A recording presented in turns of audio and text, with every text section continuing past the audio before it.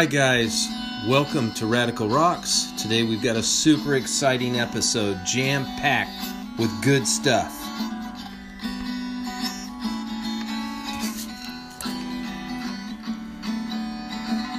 On the first part of the journey, I was looking at radical rocks. There were fossils, minerals, and rocks and things. There was sand and hills and rings. The first thing I found was a geocrystals, quartz with no clouds. Agate was hot and the ground was hard, but the gems were there to be found. See, I've been through the desert, found a rock with no name. Yeah, I might have found a rock with no name that time, but today we are going to be talking about morganite, things you don't know about rubies. We are going to talk about dino discoveries in Oregon. What about the Dragon Man? Actual fossil found of what is being called a Dragon Man, a Neanderthal artist, T-Rexes that roam Montana, Mars, minerals with insane names, and 3 aspects to think about when investing in gemstones. And then we'll also tell some stories about some gold mines if you want to hang out with us to the end, from mines of the Eastern Sierra. Way back in the day, areas you could still go back to and possibly find some gold. So with that, before we get started, I want to thank everybody for tuning into the channel and supporting us by liking, sharing, and commenting, all that good stuff, letting your friends know. So as we build our community on our podcast here, and as we grow on the different social medias, you can go to radicalrocks.com, scroll down to the bottom. All our links are right there. It's all there for free for the taking. All right, so let's get right into it. Here's an interesting one I didn't mention in the beginning, but Tanya Tucker, a country music singer from the 70s and 80s and maybe a little bit in the 90s.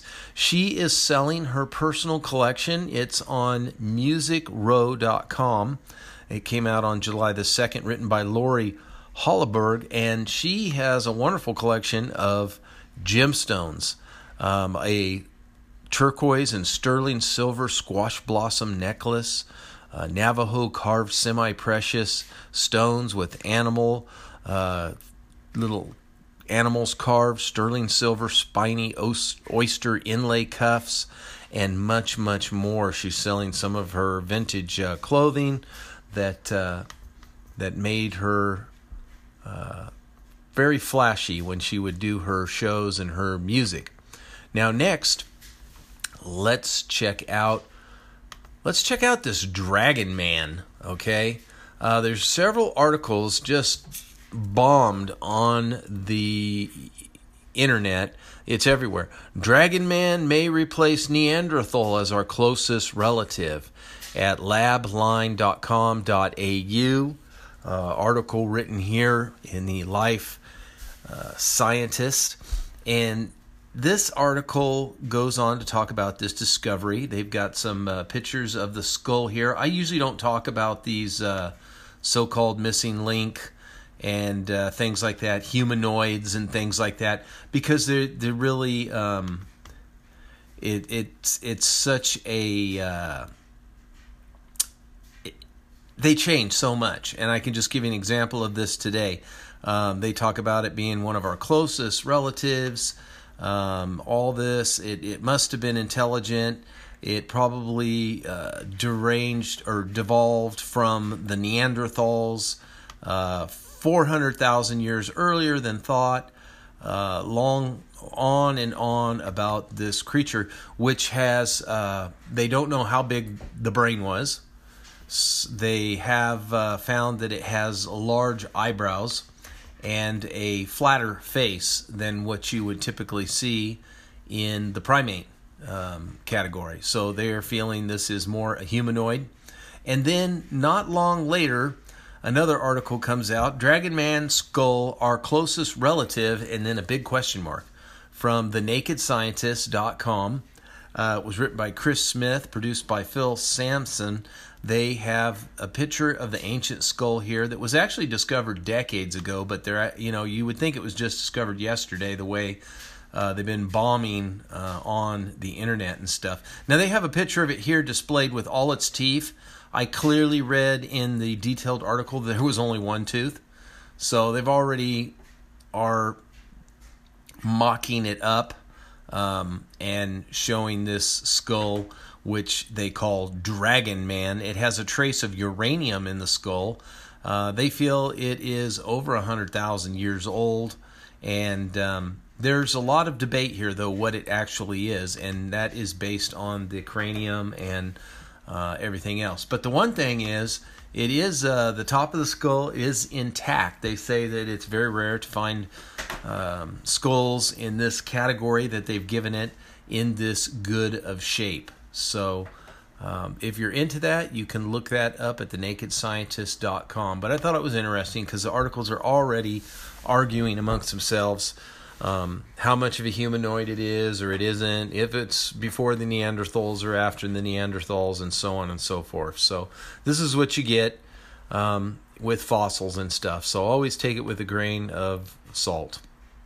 Now, T-Rex used to roam the Monadnock, which is in Montana. This discovery was made in about 1905, where there was huge discovery of this dynamic lizard, the Deimosaurus, which now is known as a Tyrannosaurus or T-Rex. Very nasty carnivore, literally serviced for the first time across the border when that was written. Now, of course, it's been over 100 years, and this area is called Hell Creek Formation, which is visible only in a few locations, several of them in Montana, North and South Dakota, and a few spots elsewhere. At the Creek Formation, about 300 feet thick and about 100 feet thick over at the Bismarck area. So there's two main areas where they're finding these, and they dig them up all the time. The area, they say, was once a huge river that flowed east of the Rocky Mountains, created these deposits the size of the Mississippi Delta on the west side of the sea. It was teeming with life, including all these dinosaurs and many other creatures like crocodiles, turtles, fish, salamanders, even mammals. And that's because they found these animals there, and also exotic plants such as ferns and palm trees. So it was hot and humid where T-Rex would live. And this is really substantiated all over the world, even up at the polar regions where they've dug up fossilized ferns and stuff. We know that as stated in some old texts, including the Bible, that the earth was like a hothouse. It had a cloud cover which would have made the earth warmer, like a greenhouse, and kept it warm even at the polar regions, which would have enabled these plants to grow and these giant dinosaurs to be able to prosper and flourish. So you can read more about this article here at the Wilson Herald, wilsonherald.com. It talks about the 14 different skeletons that have been found at these sites, with one being complete, entire skeleton. The other sites, most of these fossils are only found in parts and pieces, and that's typically how it is. So when they find one all together, that is a really wonderful find, because when it's funny, so many times they will find these fossils and they'll try to guess what the rest looks like. And they've done this, I don't know, probably 100 times. I'll say dozens of times. And then they come back and they show, when they find a whole one, they're like, oh, we were way off, right? Or sometimes they're even pretty close. So you never know. Now, there was this so-called 103 million year old dinosaur fossil found in Oregon. This is on foxnews.com, written by Courtney Moore. You can see a picture of this ornithopod, which is depicted here as a creature that might have walked on 2 legs or 4 legs. Certainly looked like it could walk on 2. It had kind of a parrot-type, snubby, short beak in the shape of a T-Rex, but does not look like a vicious carnivorous. Kind of an overlap, they say, of carnivorous, so it might have been an omnivorous type of creature here with some sort of a bird-like beak on this creature here. And they said it was a fossilized dinosaur vertebrae, and that's all they found. But they are still digging, and they're hoping to find more pieces of it. They found a toe, and then they keep digging, and hopefully they will find more. I don't see anything else they have found. The original toe bone found in eastern Oregon. The vertebrae found by the dig foreman, Greg Carr, was reportedly found 4 miles northwest. So they don't know if it came from the same dinosaur or not, but this is what they found. This is how they base it, guys, is just a few fragments sometimes. All right, next, morganite. Morganite is not just a pretty stone, but it is a dazzling success. Let me get a sip of coffee here. Yes, this morganite is an unusual gemstone. It is very beautiful. It can fall in the color spectrum somewhere between pink and a lustrous brown. Pink being, of course, more valuable. It can be treated with heat to bring out the pink. You can read about this at digitaljournal.com under morganite, not just a pretty stone, a dazzling success. It is very refractive, so when it cuts, it's quite beautiful, multifaceted. It literally goes with everything from diamonds to gold. Very popular as an engagement stone, gemstone that is. Not super expensive considering the rarity of it. It is not super heavy duty. It is from the Burl family, and that is gemstones like aquamarine. They say tourmaline. Tourmaline's actually very hard, and emeralds.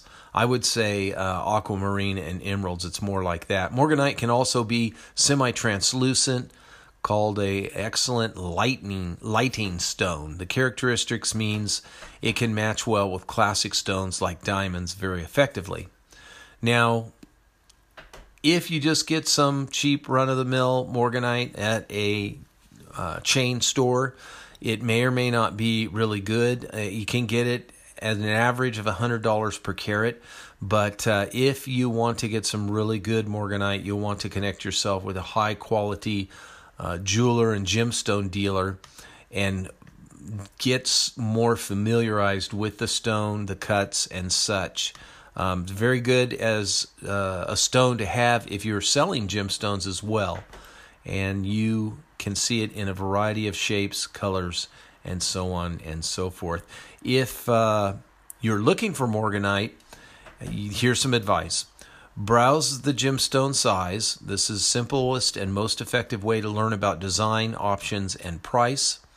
Second, look at the different gemstone design cuts. Morganite is extremely adaptable for any type of design and can be cut into many beautiful patterns. Pay attention to larger carat designs. These designs are unique, very versatile, and often stunning. Larger carat designs are a great centerpiece. I think they can even be a good investment. The company that's sponsoring this, not me, but this particular article is RMC, and they are a pioneer in gemstone manufacturing out of Bangkok, and today RMC is one of the biggest suppliers of semi-precious and precious gemstones in Hong Kong, Bangkok, Tokyo, New York, and the cutting factories are in India if you're interested in that. I figure that's the least I could do for looking through their article and sharing it with you. Next, here are 6 things you probably don't know about rubies. If you go to JCK, J as in Jack, C as in Charles, K as in Kate, online.com, you can read 6 things that about rubies by Amy Elliott. And she says here, because it is the birthstone of July, the gemstone comes from the Latin word rubor, which means red. Early cultures believed that rubies contained the power of life because it represented blood flowing through our veins. These gemstones were produced long ago under extreme pressure and a remarkable quirk of nature. Rubies have a quality known as pleochlorism, which is the appearance of different colors in the gem when viewed at different angles. And the gemstone cutter has to try to pick these out and try to get the most red out of the gem. Ruby's also fluorescent under a UV light, and the 25.59 carat Magok Burmese Sunrise ruby was set in a ring, and it is the most expensive priced ruby ever sold at auction, fetching $30,335,698 at a Sotheby's in 2015. The world record in terms of price per carat is the Crimson Flame of 15.04 Burmese ruby that sold for $1,196,809 per carat at a Christie's Hong Kong in December of 2015. They have some beautiful pictures of jewelry with rubies, of course, that you can look at and hit all kinds of, links and stuff like that. Now, we have not talked about Mars much lately, but there has been some Mars news here and there. The UAE says Hope Probe shows Mars as you've never seen it before. This is from the kawa-news.com station, or address or website, kawa-news.com. And they said that one of their little Arab,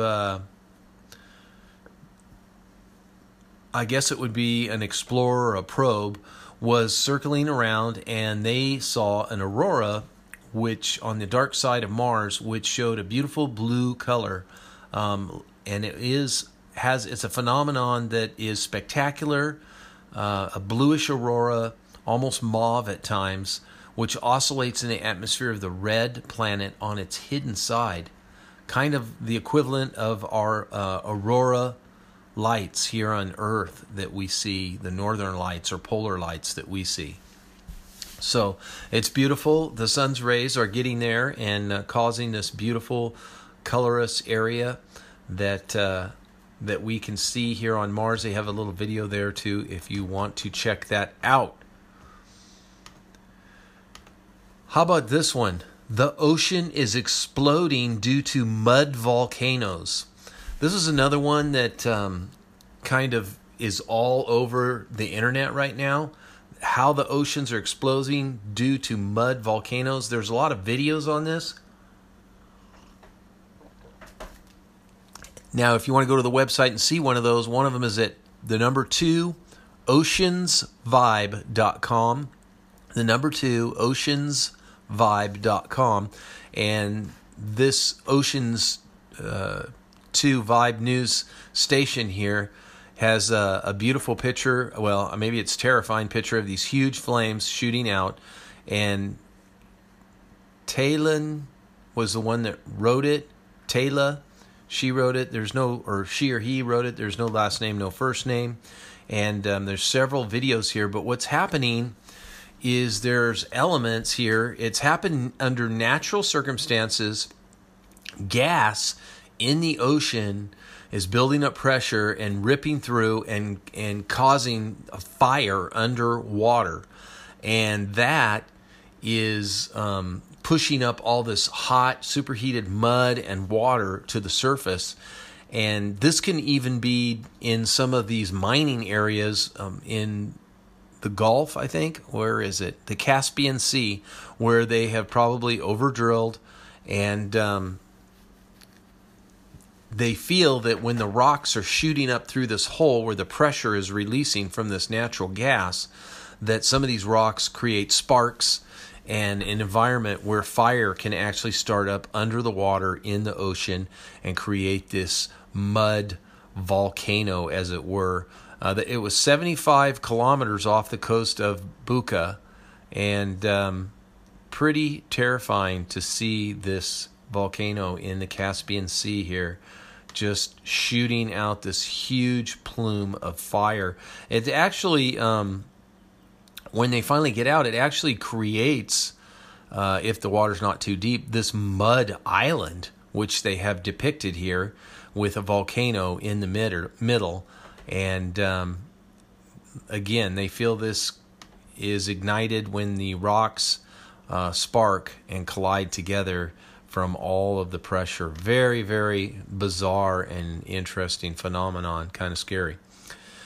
Next, minerals with insane names. You're going to love this. Minerals with insane names at ACSH.org, the American Council on Science and Health. The article's by Josh Bloom, written on July the 6th. He did a wonderful article here on these really bizarre named minerals. Now, some minerals, which a dozen elements are named after people or places. You know some of them. Curium, Einsteinium, Livermorium, Nobelium, etc. Most of these elements are ghosts. They don't really exist. You know, Leverite, that's another one of the fake ones. But there are some with weird names that actually do exist. One of them was discovered at a dump in Eureka, Utah, and they do not know if the person who discovered this had some sort of stomach problem or what it was, but the name is Eureka Dumpite. So Eureka Dumpite is a pretty little blue mineral, very, very kind of rare, and named after this dump. Another one is Moolooite. This was found in the Mooloo Downs Station in Australia. And there's Goose Creekite, another one named after Goose Creek Quarry in Virginia. And there's another one called,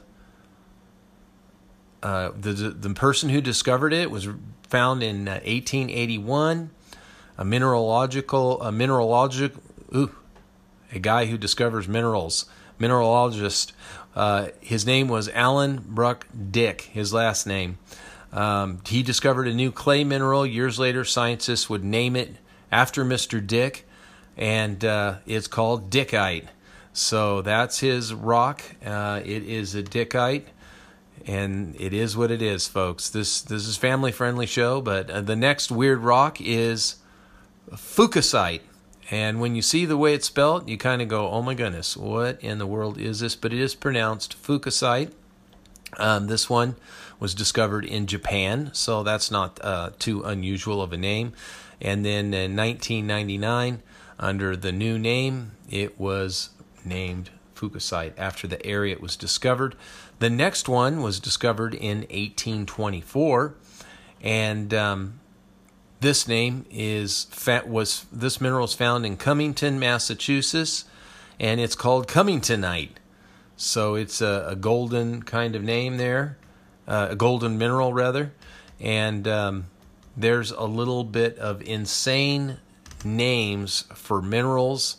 Again, that's acsh.org if you want to check that out. 3 aspects to explore when investing in gemstones at Forbes.com.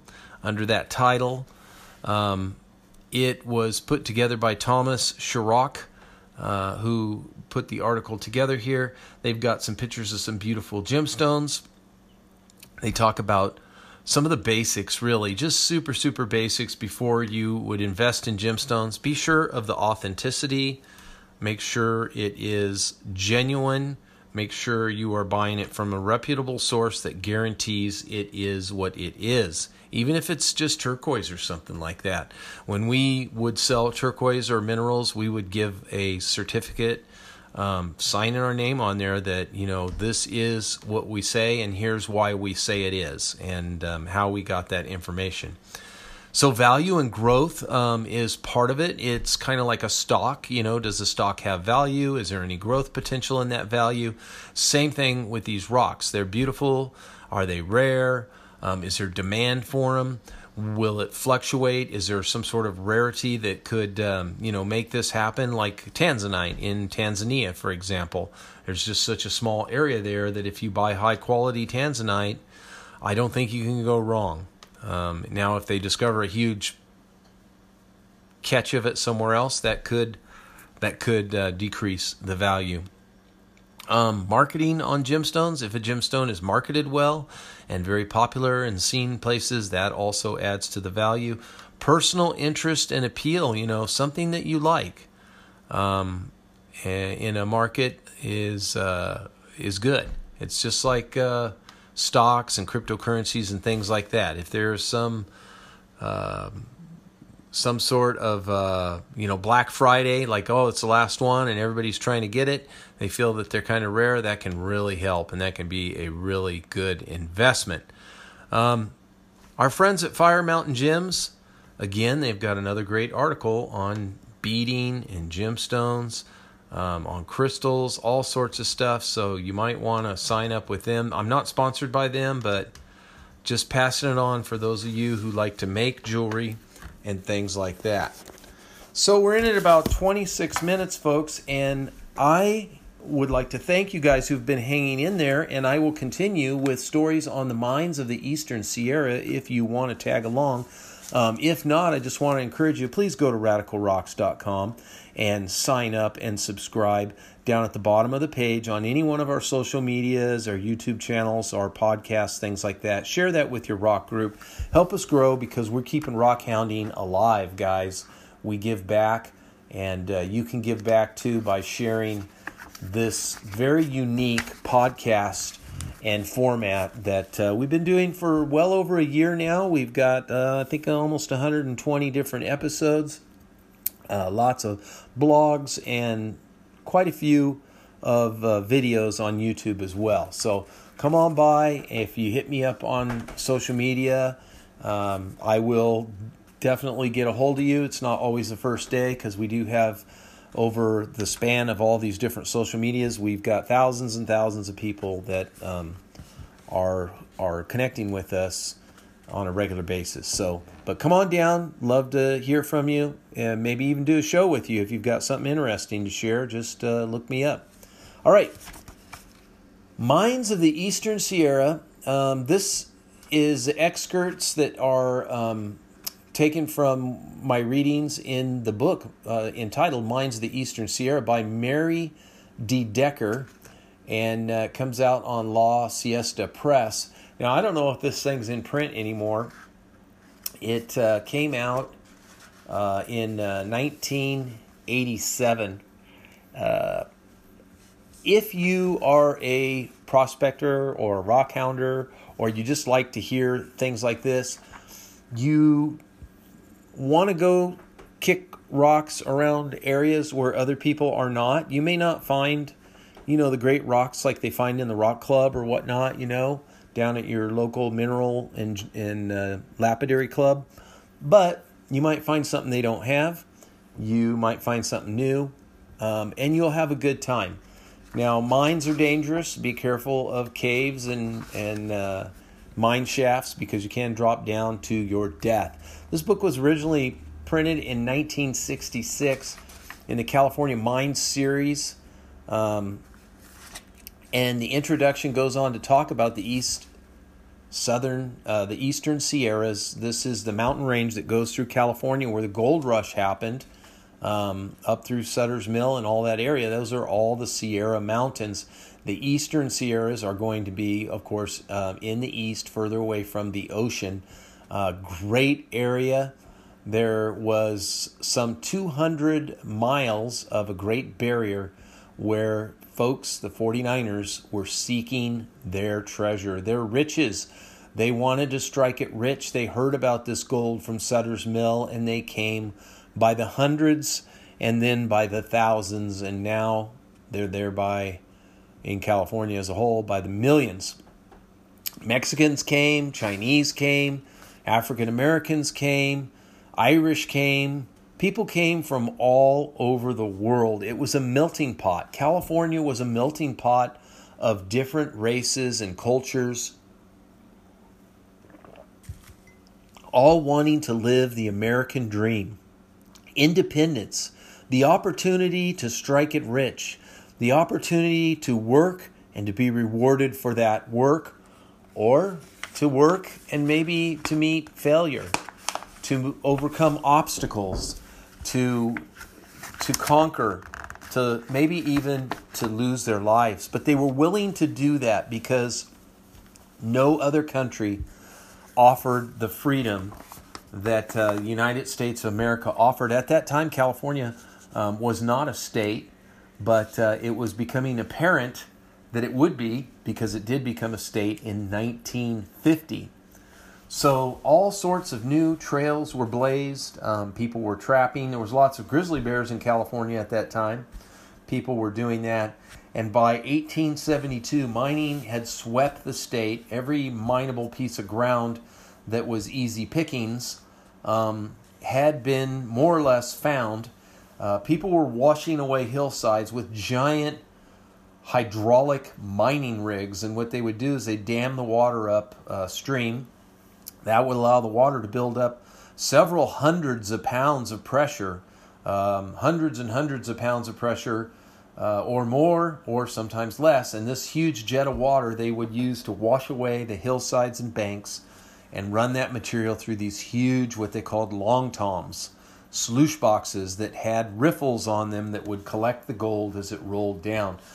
But because they were just washing away these hillsides, this thin mud, this silk, was clogging up the riverbed and going down to the people who lived in the valleys who were developing for farming.